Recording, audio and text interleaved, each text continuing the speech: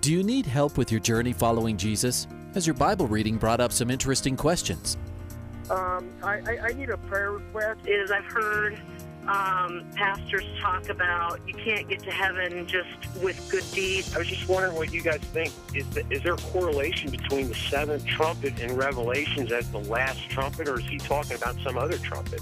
Finally, a place to get answers. We're ready to take your prayer request and answer your Bible questions.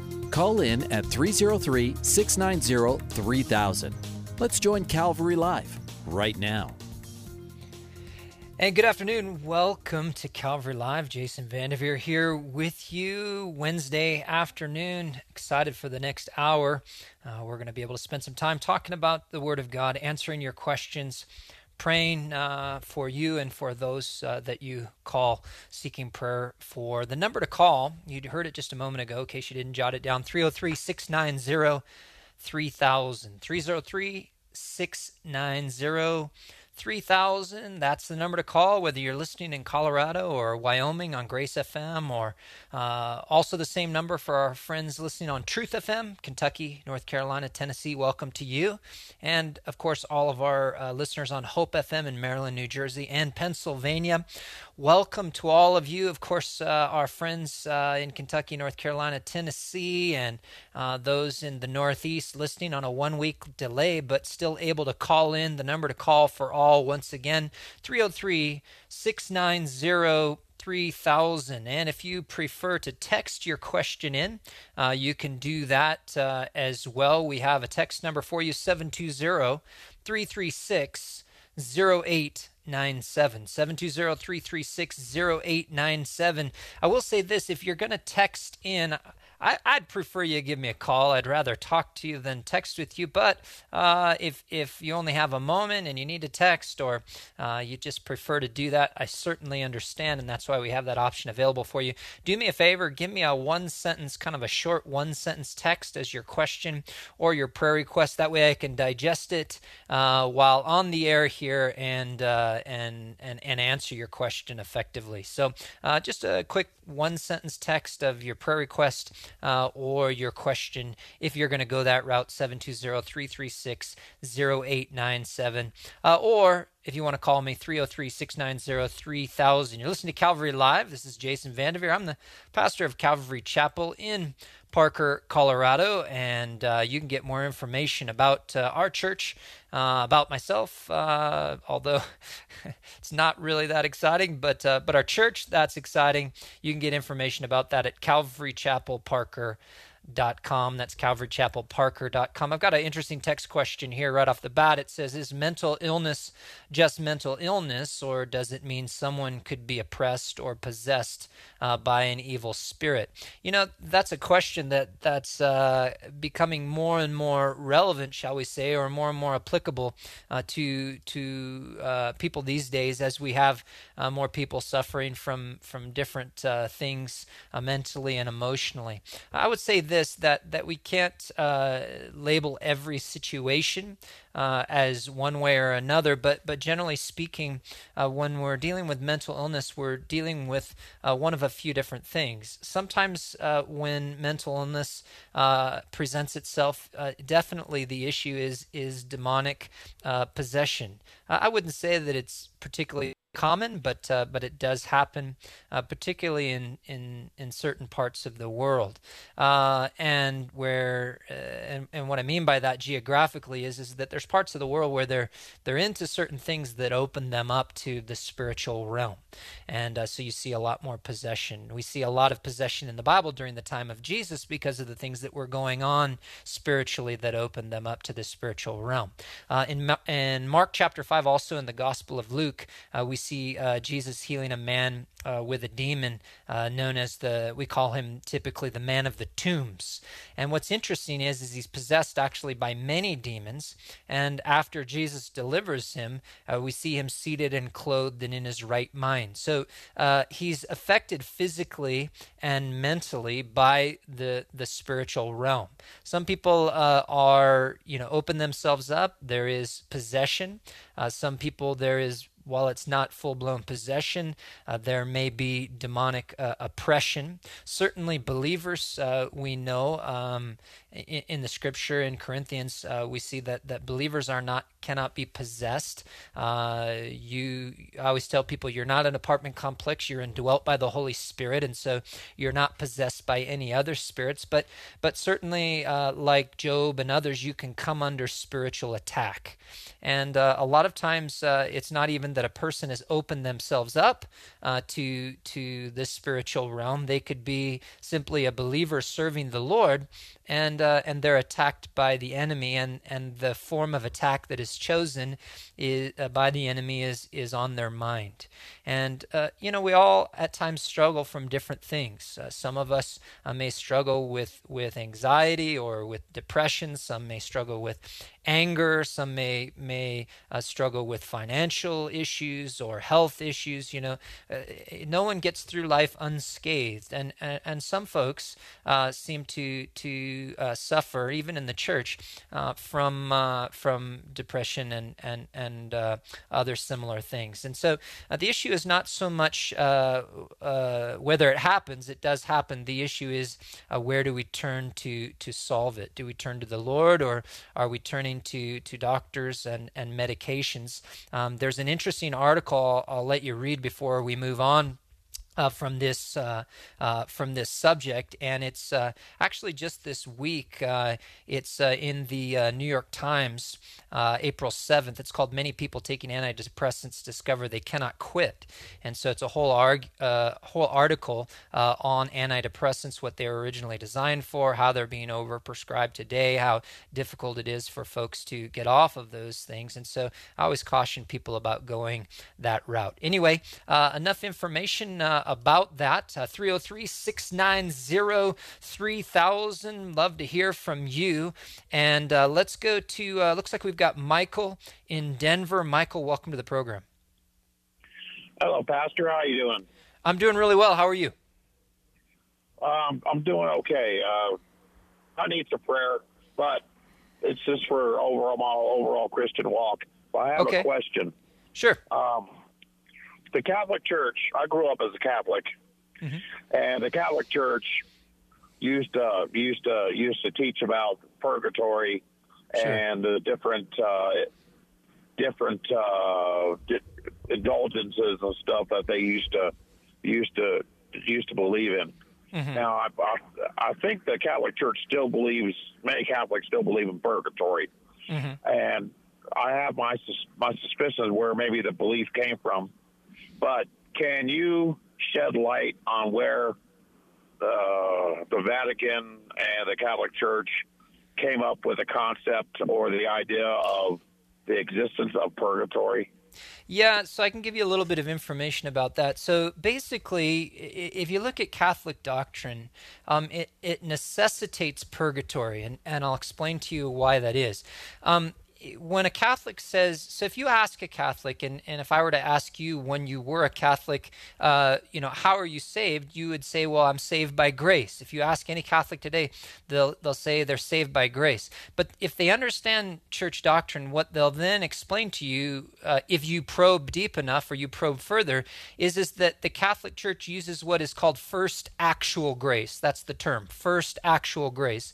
And what it means is that you are saved initially by grace, but then it is completed by your works. So that when you die, a Catholic person typically will tell you, well, you don't really know where you're exactly at when you die. And if you die and you're not exactly in the right place, it necessitates a place like purgatory where you can go and you can complete the process. And so this has been Catholic doctrine for a long time. When it came under fire during the Reformation, then they began to adopt they would disagree with what I'm saying now, but if you look historically at it, I think you can make a good argument for this, that's when they began to go back and argue for the Apocrypha, because the Apocrypha, in other words, the additional books of the Old Testament, that 13 books that the Catholics have in their Bible, that the Apocrypha supports many doctrines, including purgatory, and that was added in the 16th century. Oh, okay. So it has nothing really to do with what the Bible talked about as paradise in the Word in our actual Bible, yeah. or in the historical culture, Greek culture, or whatever it was of that place where people went to different levels of hell or whatever. Right. Nothing like that. Okay, nothing like that. Yeah, I not as much. I think certainly you'll find arguments for that. For example, you look in many religions, Islam, there's 7 levels of heaven, 7 levels of hell, and a lot of times a lot of different false beliefs have adopted these ideas. But I think it essentially goes to the heart of the Catholic idea of salvation. And if you believe in a salvation based on grace and works, which Paul argues vehemently against in the book of Romans, in the book of Ephesians, elsewhere. But if that's your idea of salvation, then you've got to have a place like purgatory to be able to finish that. You see, when I was raised a Catholic, I was baptized initially as a baby, and I was told that secured my salvation. Yeah, not exactly. Yeah, and then on top of that, the fact that my family went to a Catholic church, and multiple generations of my family went to a Catholic church, I was Christian by virtue of association with the family religion, quote unquote. So, I kind of see where you're going with that. Yeah. Unfortunately, that's only part of the story that you were given at that time for whatever reason. In other words, that got the ball in the Catholic mind. That got the ball rolling for you, but it was your job to keep the ball rolling. If you didn't keep the ball rolling, then you had to do something about it. Hence, purgatory.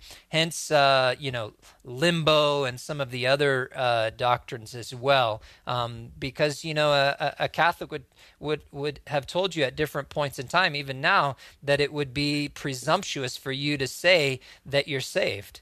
Because you can't know in this life, and you've got to have your last rites when you die, and you've got to be faithful all the way through your life, and so you started out with grace, but you've got to finish it with works. So they have a very different idea and understanding of the book of James, for example. So I hope that helps you.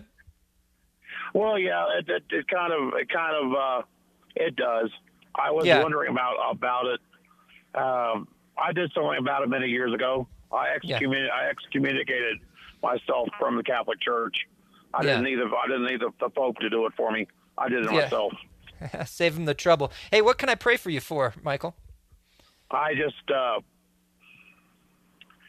my Christian walk needs some serious help. That's the best way to put it.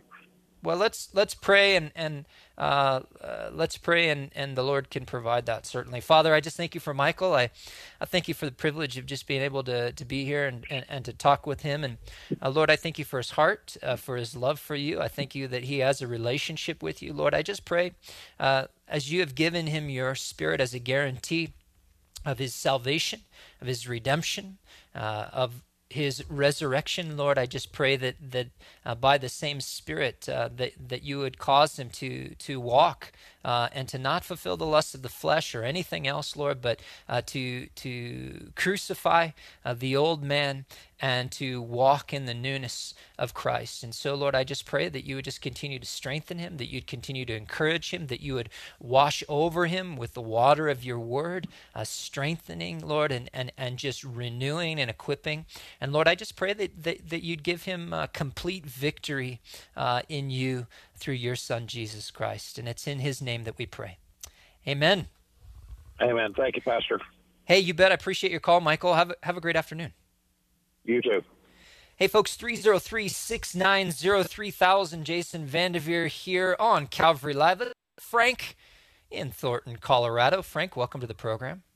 Hello, how you doing today? I'm doing really well. Thanks for joining me. Okay, I just got a quick question, and I can just kind of listen to you on air and just kind of answer it because I know you're probably busy.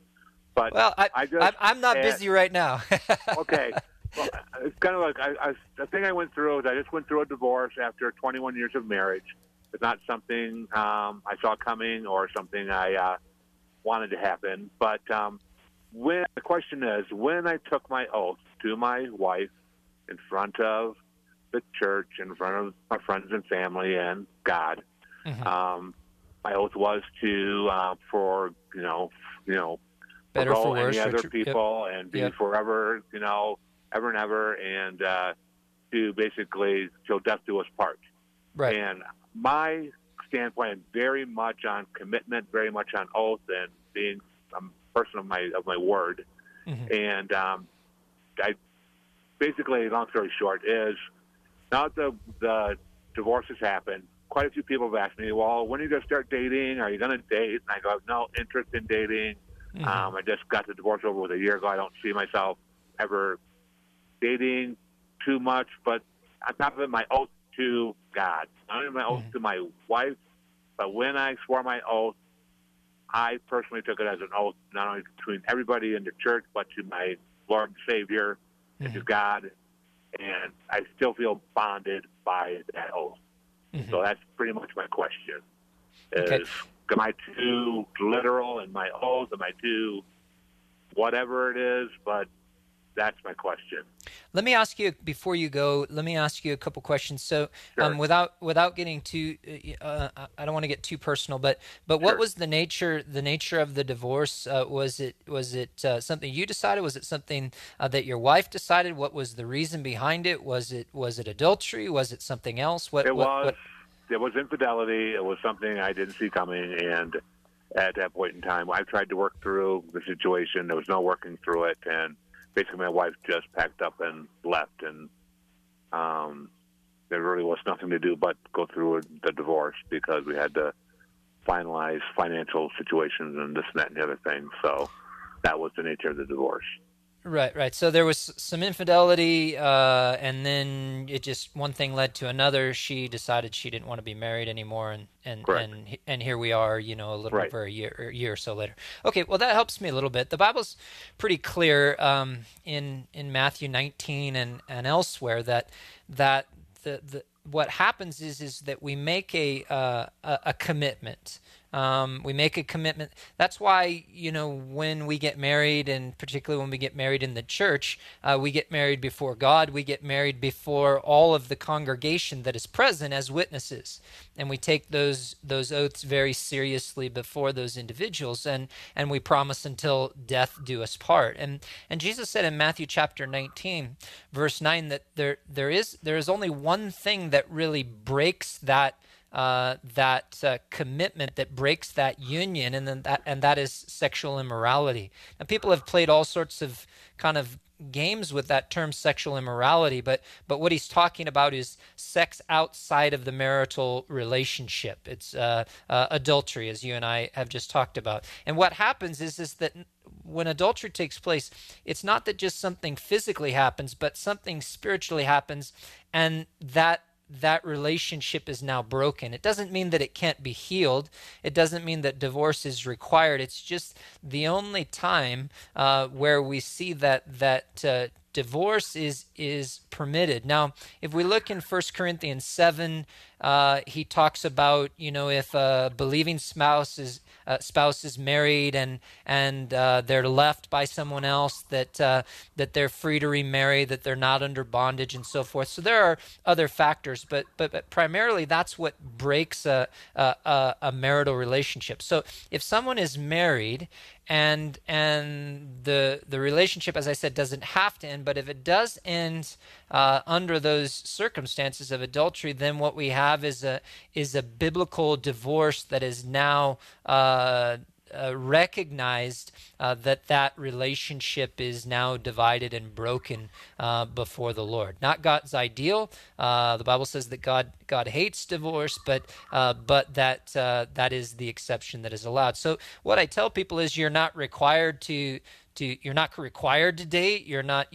required to get remarried or anything like that. But if you're in that situation and the Lord brings you to the right person, and you've prayed about it, and you're a believer, they're a believer, and you begin a proper relationship before the Lord, and you should be obviously having been through what you've been through, that other person and you want to go through that situation very cautiously with your pastor, and anybody getting married should go into it very wisely with biblical counseling and preparation for marriage, but especially when you're coming out of a divorce in your past, for you and for the other person to begin preparing for the future and for marriage and for healing and for a healthy, successful relationship before the Lord. But by all means, you are free to do that. Doesn't mean that you have to.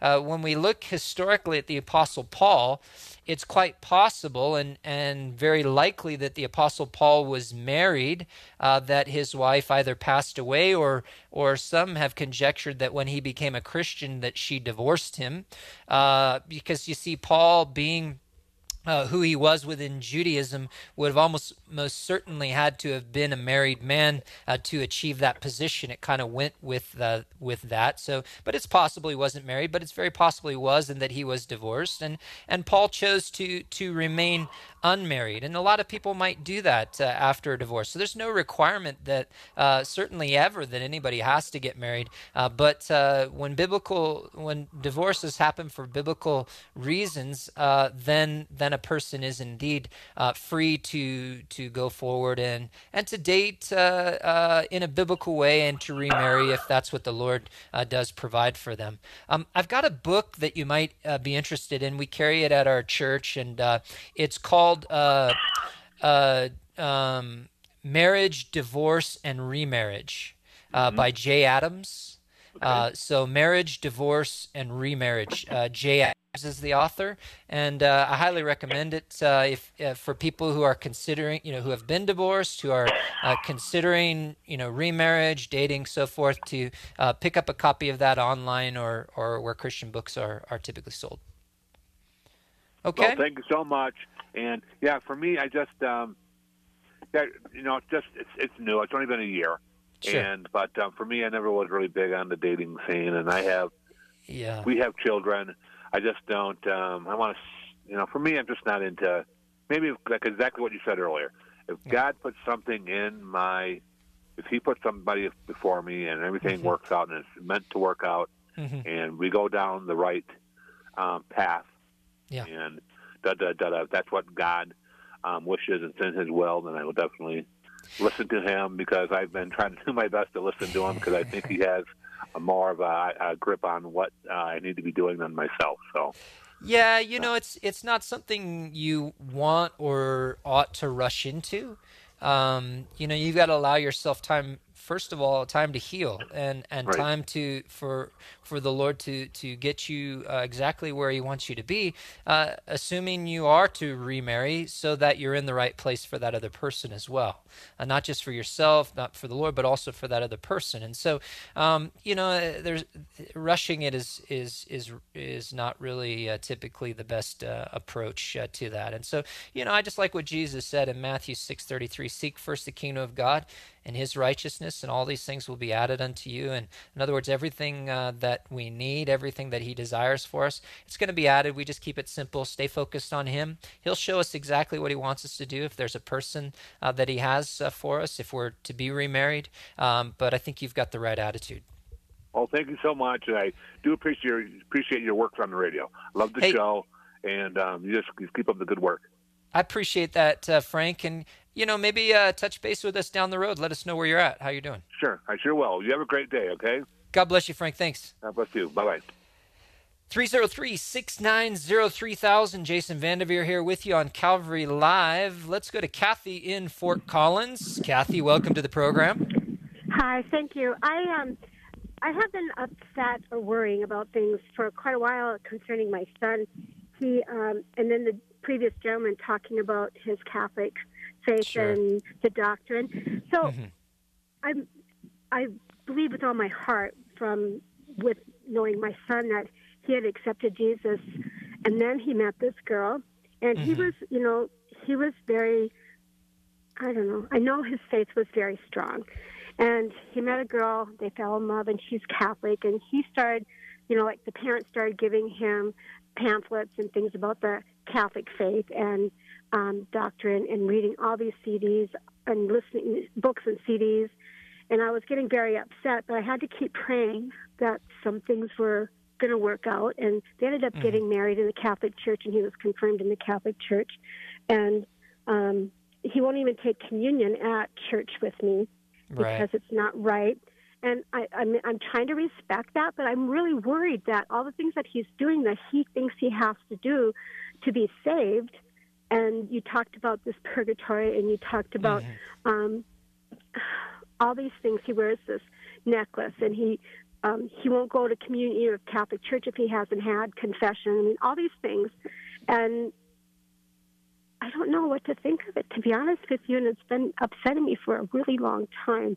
And I wanted to know, do you think that I believe that once we're saved, our name's in the book of life, and we work all the time, and we're called to do works because of our faith and because of the Holy Spirit in us, and walk in God, walk with God where he wants us to go and presents to us. And now I'm just so conflicted with it. I don't know what to think for him. Yeah, let's talk a little bit. Well, first of all, let's kind of put this all in some context. Michael and I talked a little bit a moment ago, and Kathy, so let's talk. And it's hard to say without knowing, your son and daughter-in-law, what their understanding of Catholic doctrine is. But if they've been confirmed in the church, married in the church, I'm assuming a moderate level of understanding. Basically, Catholics who understand and believe what the Catholic Church teaches are not saved, and that's because their idea of salvation is not a biblical idea of salvation. A biblical idea of salvation is grace through faith alone. Ephesians 2:8 and 9 talk about that. Titus 3:5, Galatians 2:16. All of these passages show us that it's grace through faith alone. But as I mentioned to Michael, in the Catholic Church, it's grace initially. First actual grace, which leads to what they call initial justification.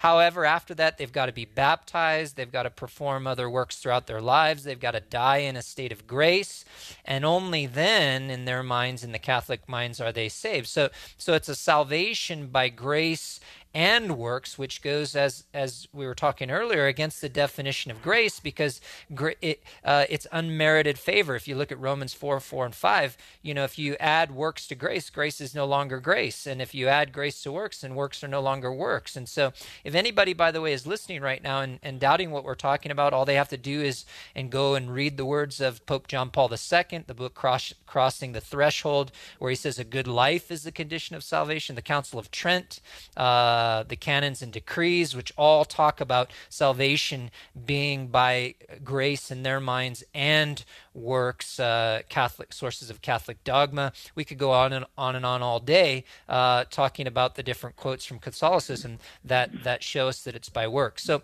establishing that, let's talk a little bit more. We've got to take a break here in just a second.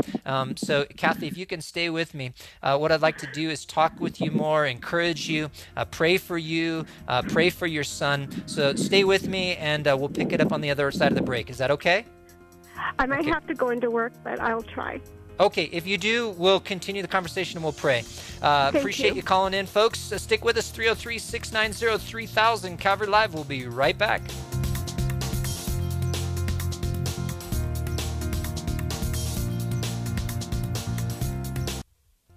Welcome back to Calvary Live. Give us a call at 303-690-3000 or text us at 720-336-0897. Let's join Calvary Live right now. And welcome back. Jason Vandeveer here with you on Calvary Live. I'm the pastor of Calvary Chapel in Parker, Colorado. Welcome to all our listeners on Grace FM in Colorado and Wyoming, and all our Truth FM listeners in Kentucky, North Carolina, and Tennessee. Welcome to you. And of course, in the Northeast, hope you're staying dry and warm. Maryland, New Jersey, Pennsylvania on Hope FM there. You can all reach us at 303-690-3000. And we're talking to Kathy. Do we still have Kathy? Kathy, I'm here, and I tried to hold on, but now I have to be in for work. Okay. I'm so sorry, and I value your opinion, and it's something that I know I'll get good guidance on. So I hope one day somebody else has the same questions.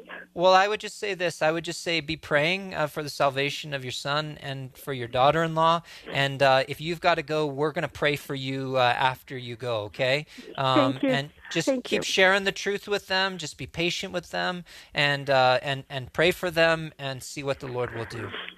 Thank you. Okay? I appreciate it. Yep. Bye-bye.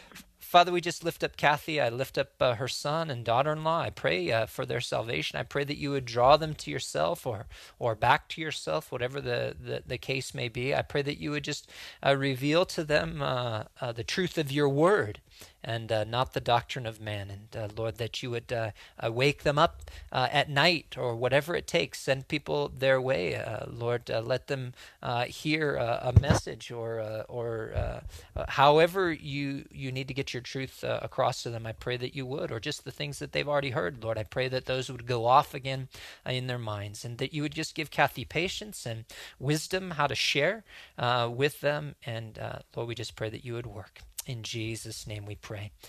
Amen. Amen. Well, let's go to Corey in Colorado Springs. Corey, welcome to the program. Thank you, Pastor Nate. How are you? Hey, I'm doing really well. How are you? Not too bad. Not too bad. What's on your mind? Hey, so this is kind of a follow-on to the divorce question from earlier. Sure. So my wife was telling me about one of her friends the other day where the husband is essentially checked out. Mm-hmm. There's no infidelity that Right. she knows about anyway, but she works 3 jobs. He doesn't work. He doesn't help around the house. He doesn't lead spiritually. He goes to church physically, but won't go to men's Bible study or anything of that nature. Besides hard conversations that need to be had, what advice would you give? And if those hard conversations don't work, is there a next step? Yeah, this is a difficult situation, because as you obviously realize, so there isn't infidelity. It's not, and so many situations are like this. It's not something where it's just cut and dry, and even when it's cut and dry, it's never easy. So I don't want to give that impression either. But the Bible doesn't give us a situation where you just say, all right, just go ahead and go. I think that there's certain situations where obviously in 1 Corinthians 7, if someone is in danger, there's physical, emotional abuse, things like that going on. There seems to be a case in 1 Corinthians 7 for separation. But also in 1 Corinthians 7, we also see the argument being made for a person being willing to stay in a situation that is less than ideal, or that is not ideal. And what I often tell people is that when you're in that situation, in any marriage, the only person ultimately that you can control their behavior is yourself. So in other words, and I don't speak of that in terms of the classic sense of control that people might be thinking of, but I mean, in other words, you can't make somebody else do the right thing. You can only see to it that you're going to do the right thing. And so if somebody checks out, if they just emotionally disconnect, if they're not there for the other person, if spiritually they're not growing, the marriage isn't healthy, it's effectively broken while they're still together. But that doesn't mean that we in that moment have a right now to say, well, I want to move on. You've probably heard a lot of people say this, and I wish that I had some money for every time I've heard it said, but the saying that people often say is, well, God wants me to be happy. And what I usually tell them is, not always. God wants you to be obedient. and he realizes that sometimes for your benefit, for your growth, or even in a difficult situation, that you have to go through circumstances that don't make you happy. You have to remain in situations, a marriage or a job or dealing with certain people that are very difficult or don't make you happy. But in those situations is when obedience is required. Anybody can obey and do the right thing when it's easy, but it's when it becomes difficult and when circumstances aren't exactly in our favor, that's especially when it becomes important. And I encourage people, one of the big factors in that is we don't know what's going to happen. We don't know what's going to change in a year or in 5 years or even 10 years. And how, as Paul says, that person is maybe won over by the godly conduct of the other. And so, apart from sexual immorality, apart from being in danger, I think that there is a responsibility for the godly believer to remain even in a difficult situation and to pray and to grow and to be an example and to minister and to love even when they're not being loved. And I realize that that's a very challenging thing, but it is what I believe we find in Scripture that God is calling us to in those difficult situations. And I think it's good that you're obviously in the life of this person to be able to encourage them, to pray for them also, to help them do something that otherwise would be very difficult on their own. Right. Thank Are you with? Yeah, thanks. I was just wondering your opinion on that, and it all makes sense. Yeah, it's a tough. I will. Yeah, go ahead. I can at least direct my wife to 1 Corinthians 7, and to encourage her. So. Yeah, I would just encourage, pray, and just pray. Encourage, fasting and prayer. If you have trusted. I'm sure you do, pastors and leaders in your church. If you have a prayer meeting at your church, just going and in confidence, protecting the identity. If these other people would happen to know, the people involved, just protecting, the identities, but going and just diligently praying and seeing what the Lord would do. All right. Okay. Hey, appreciate your call, Corey. Thanks so much for your advice. God bless you.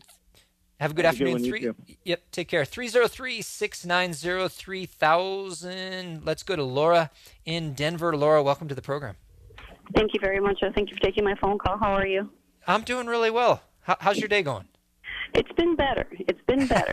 Okay, well, hopefully it'll get... for prayer first. I have 2 young adult girls, 20 and 22, that have physically fought in the past, 5 months. And I'm just at my wit's end. And I believe my next step is to ask them to leave, but I just need some prayer to guide them. And so they're both living with you, I take it? Well, in actuality, I left them the home since they're both going to school. And they're staying in my old home. And my husband and I moved into a smaller home. Okay, gotcha. Yeah, so they live alone. So they're living together. And where do you think they're at spiritually? I mean, let's, Well, I raised them to be Christians, but they seem to have forgotten everything I taught them. Right. And is that? Do you think that's something more recent, or is that something that's been developing for a while? I mean, in terms of their spiritual walk. Well, I think that once they became older, they kind of felt like they didn't have to listen to me as much, and that's the unfortunate rebelliousness that we see throughout. And they bring up things from the past. They bring up current things. They kind of seem very entitled, and they both want their own space. And when it gets physical like that, it just... Well, two things, Laura, before we pray. I think that certainly you would certainly be in the right and perhaps very wise to let them know that, if they believe that there's a better way and that they're adults, then that they should go and be responsible for themselves. So in other words, if they're not going to continue in a walk with the Lord, if they're going to kind of go out and they think that there's a better way other than what you've taught them, then maybe they need to go and do that on their own. And sometimes, having to go and do things on our own can put certain pressures on individuals to cause them to see what is really true. And but while we continue, to provide a free place to live and everything and go to school, and then while they continue to do whatever they want, maybe that doesn't necessarily help them in any way. I don't think that that's an excuse for physically attacking each other, but certainly I think that you're on the right track. So let's pray and see what the Lord will do. Father, I just thank you for Laura. First of all, I just pray for her that you would just comfort her heart, for her and her husband, Lord, that you would just give them a peace, that you would help them. Lord, it's so difficult when something like this is going on with a child, let alone two children, and Lord, just watching them, not do well spiritually, and then now to physically be at odds with each other. And Lord, I just pray that you just comfort her heart, that you would just give her and her husband a peace, that you'd give them wisdom in this situation to know exactly every step what they should do, and to handle themselves with godliness and dignity and strength. And Lord, I just pray, and love, most importantly. And Lord, I pray for these girls. Lord, I pray that you would just draw them to yourself. Lord, I pray that you would show them the error of the path that they've chosen, and the truth in your Son. Lord, I pray that you'd save them if they don't know you. If they do, that you draw them back regardless, Lord, that they would be repentant. Lord, I pray that you would heal their relationship between each other. And Lord, I just pray that you do a powerful work. But if for some reason, Lord, that doesn't happen immediately, I pray that Laura would know exactly how to proceed and what is best to help her children. And Lord, I just pray as a mom that for this mom, that you would just comfort her heart. Lord, just strengthen her and comfort her, Lord, and just give her a peace. In Jesus' name we pray. In Jesus' name we pray. Amen. Thank you very much, Pastor. Have a good day. You betcha, and we're going to be praying for you, and you're on. You definitely are on the right track, hearing from the Lord. So it's just a difficult time, unfortunately. Yes, sir. Thank you so much. I greatly appreciate it. Have a blessed day. You as well. Hey, folks, 303-690-3000. Let's go to Leslie in Littleton. Leslie, welcome to the program. Hi, how are you? I'm doing well. How are you today? Good, thanks. Good. What's on your mind? Well, first, I guess I have a praise report, and it's also, I guess, to the guy who called about his friend who's in that tough relationship and your advice for him. I've been fasting and praying for my husband every Wednesday since September, and I don't know why it's taken me so long, but just in the last week or two, I'm really seeing change in our marriage. Awesome. I'm seeing change in my husband.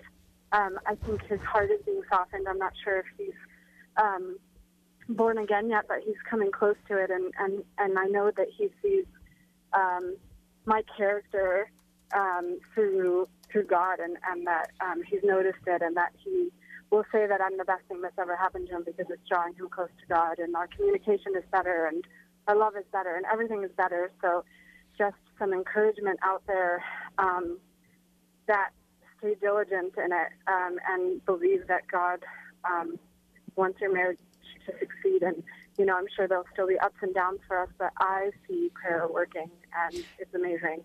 Well, and I appreciate you calling in because, we can talk about these things, but the reality is that when people begin to share that they did what the Lord called them to do and that the Lord works through prayer, people know that, but sometimes they just need the encouragement from people like you that just to remind them it is true, and just be patient, to pray for your husband or to pray for your wife, whoever is listening right now and identifying with you, to fast, as you mentioned, to take time, whether it's once a week, once a month, whatever the Lord lays on their heart to do, to fast and to pray, and to watch God work. And God does. Prayer isn't just something that we do as Christians because people tell us to do it, but prayer accomplishes things. The Lord works.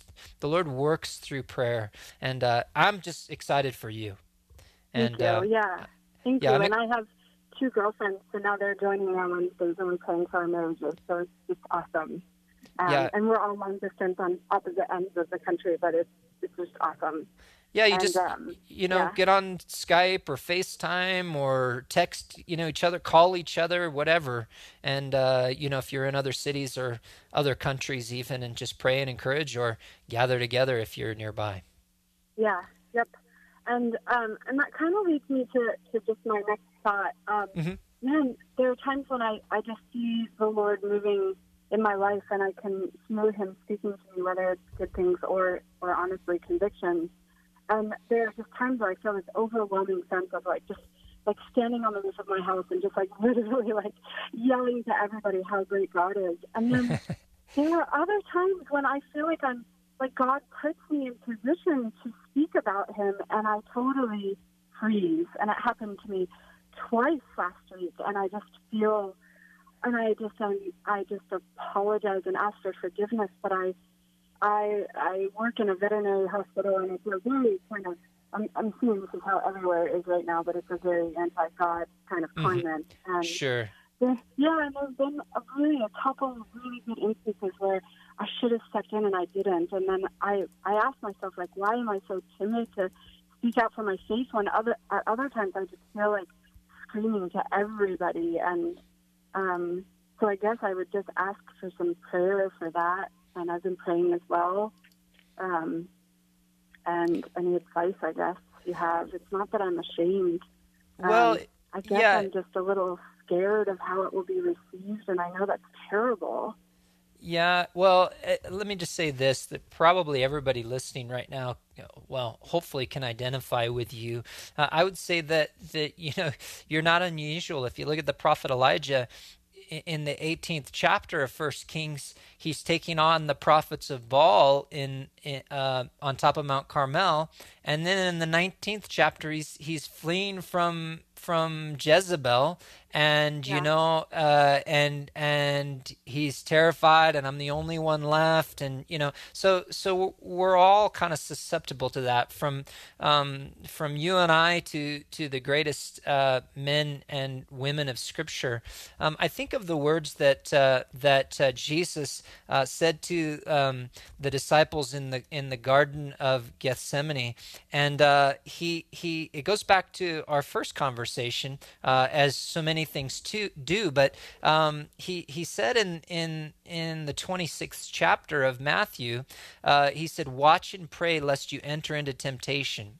The spirit is willing, but the flesh is weak." And that's exactly what you described. Your spirit is willing, and my spirit is willing. And sometimes, my willing spirit matches up and with my emotions and how I feel and my confidence level, and everything goes great. But at other times, my flesh enters in and it's weak, and so I don't accomplish those things. And so I like Peter, deny Jesus. Like the other disciples, I flee from Jesus when I should be proclaiming Jesus Christ from the housetops, as you mentioned. And so it all comes back to prayer. It comes back to watching and praying. Watching involves being aware of myself and my surroundings. So in other words, being aware of my weaknesses, being aware of how I struggle, being aware of what's going on around me, those situations where I do well and those situations where I don't do well, and then praying before I even get into those situations. Knowing, I'm weaker in this type of situation, Lord, give me strength. And incorporating fasting along with that, as you mentioned earlier, even better, the greatest way to conquer the flesh through prayer, and adding to that fasting where our flesh realizes it's not going to get what it wants always, and where the spiritual man is strengthened, and where our prayers tend to rise to new levels. And so that would be my encouragement to you. Matthew chapter 26 verse 41, if you want to take a look at that. 1 Kings 18 and 19. But I would say that what you're describing is very typical, and the answer for all of us is the same. Yeah. Okay. Thank you. All right. You bet. God bless you, Leslie. Yeah, you too. Have a good day. Appreciate you calling in. 303-690-3000. That's the number here on Calvary Live. Let's go to Chris in Aurora. Chris, welcome to the program. Thank How you doing? Hey, thanks for taking my call. Yeah, you bet. How are you today? I'm great, thank you. Hey, I had a follow-up question to the lady who called in. I think her name was Kathy. Who sounded like her children were Catholic or something. Yes, exactly. Yep. And my question was, you had made a comment about some, incorrect doctrines of the Catholic Church and relating to salvation. I'm wondering if it's possible for someone to be Catholic and believe what's necessary to be saved. Yes. And yet be laboring under some misconception about some theological issue, and despite that misconception, still be saved. Yeah, I think that it becomes kind of a very individual evaluation, and sometimes I don't know that even anybody beyond the person in God are able to make that evaluation of a person. But it kind of boils down to this, that as I mentioned to Kathy, so if you're Catholic and you understand and you believe what the Catholic Church teaches, I don't believe that you're saved, because their concept of salvation is not the biblical concept of salvation. But to your point, if you're someone and maybe you don't fully understand the doctrine of the Catholic Church, and maybe you even have a biblical concept of salvation, then yeah, I certainly believe it's possible, just as I believe that it's possible for someone who could be caught up in a different group or even a cult who doesn't necessarily fully understand but has a biblical sense for whatever reason, maybe from their upbringing or whatever else, as to what salvation is, and believes in that. I certainly believe that they're saved, because ultimately it doesn't matter, where I'm going to church. That's not what saves me. It doesn't matter even that I might be around some things that are unsavory or ungodly. It just matters what I believe in my heart. Right. Well, thank you very much. That's what I thought, and that clears it up for me. Yeah, and I would say that so then the question becomes, how do we evaluate that? Does this person I'm talking to, and what do they exactly believe? And that's only figured out, I think, through a conversation with them. So what is it exactly? What is it that you do exactly believe? Do you believe this, or do you believe this over here? And kind of with the Bible, and then how to pray or how to encourage them. Right. I just the basis of my question was, it seems that I have some Catholic friends who I think are saved, and yet they have some beliefs and some doctrines that I don't agree with. Sure. That didn't seem to me to exclude them from salvation because of that particular misconception, in my opinion. Yeah, and I don't think I don't think it's even some of the extra doctrines of the Catholic Church, as problematic as some of them may be, that's really at issue. Really, I think it comes back to the concept of the Catholic Church and the concept of each individual as to what they believe about how a person is saved. And that would be kind of really, because you could spend a lot of time, and maybe there is time to do that at some point. You could spend a lot of time, going through some of these other things, and maybe there's a place for that at some point. But I would always start, with the gospel and with the essence of salvation by grace through faith, and not of works, lest anyone should boast, and just really kind of get a sense for, okay, does this person believe that, or do they believe the Catholic concept, which is grace in the beginning and then works? What is their understanding, and then build off of that in one direction or another. Right. Yeah. Well, great. So, yeah, I appreciate you clarifying that. Yeah, thank you so much, and have a great afternoon, brother. Yeah, you too, Chris. God bless you. Take care. Bye. Hey, 303-690-3000. That's the number if you want to call. We had a call also from Diana in Highlands Ranch. Appreciate you calling, Diana. She also, like Leslie, had an encouragement for those who are listening, who are married, and just the power of prayer, and these conversations about divorce, touched her heart and encouraged her. So I just appreciate all of you listening, and hope that's an encouragement to you. Let's go to Victor in Strasbourg. Time for one more question. Victor, welcome to the program. Got just a few minutes. What's on your mind? Thank you, Pastor. I just wanted to, I've been praying and felt like, for lack of a better term, I'm not praying hard enough or loud enough. And I just heard you mention fasting. Yeah. I just wanted to ask more about that, what that entails. Is that like a no food for 24 hours thing, no habits such as like nicotine or candy or water? Is there like a particular way to fast? Is there a preferred way to fast? Yeah, so let's talk about it. Obviously, very briefly, the purpose of fasting, as I just mentioned a moment ago, in case anybody else didn't hear you, I think you obviously heard it. What happens when we fast is that really the physical man is kind of pushed to the side. The spiritual man is elevated along with his prayers, and that's why Jesus says in Matthew 17:21 in relationship to a certain demonic situation that this kind does not go out except by prayer and fasting. In other words, there's certain situations that require a different level of prayer. And so as you mentioned, wanting your prayers to go to the next level, something that we want to accompany with that, and there's no set rule that I should fast once a week or once a month or once a year, whatever. You may do it at different intervals. You may do it as you have different things that you want to pray about. But what you're typically going to do is you're going to, maybe just pick a day during the week where you, for a 24-hour period, where you fast from food. I would suggest that you probably still drink some water during that period of time, but that you go without your breakfast, lunch, and dinner for a 24-hour period, and maybe start that way. Start with a one-day fast. Some people do multi-day fasts. Sometimes churches will do that, and entire groups of people will do it together. So that's also another really neat thing to get involved with. But when you fast, it's not just fasting, it's also taking time during that period of time to actually pray. And what you will find is that as you couple prayer with fasting, that your prayers take on a new sense of I don't want to say urgency or importance or power, but in a sense they do before God, and it does something before the Lord. It takes us to a place before the Lord. It takes us in our prayers to a place before the Lord. It tends to remove the physical man from the equation, and the Lord works through that.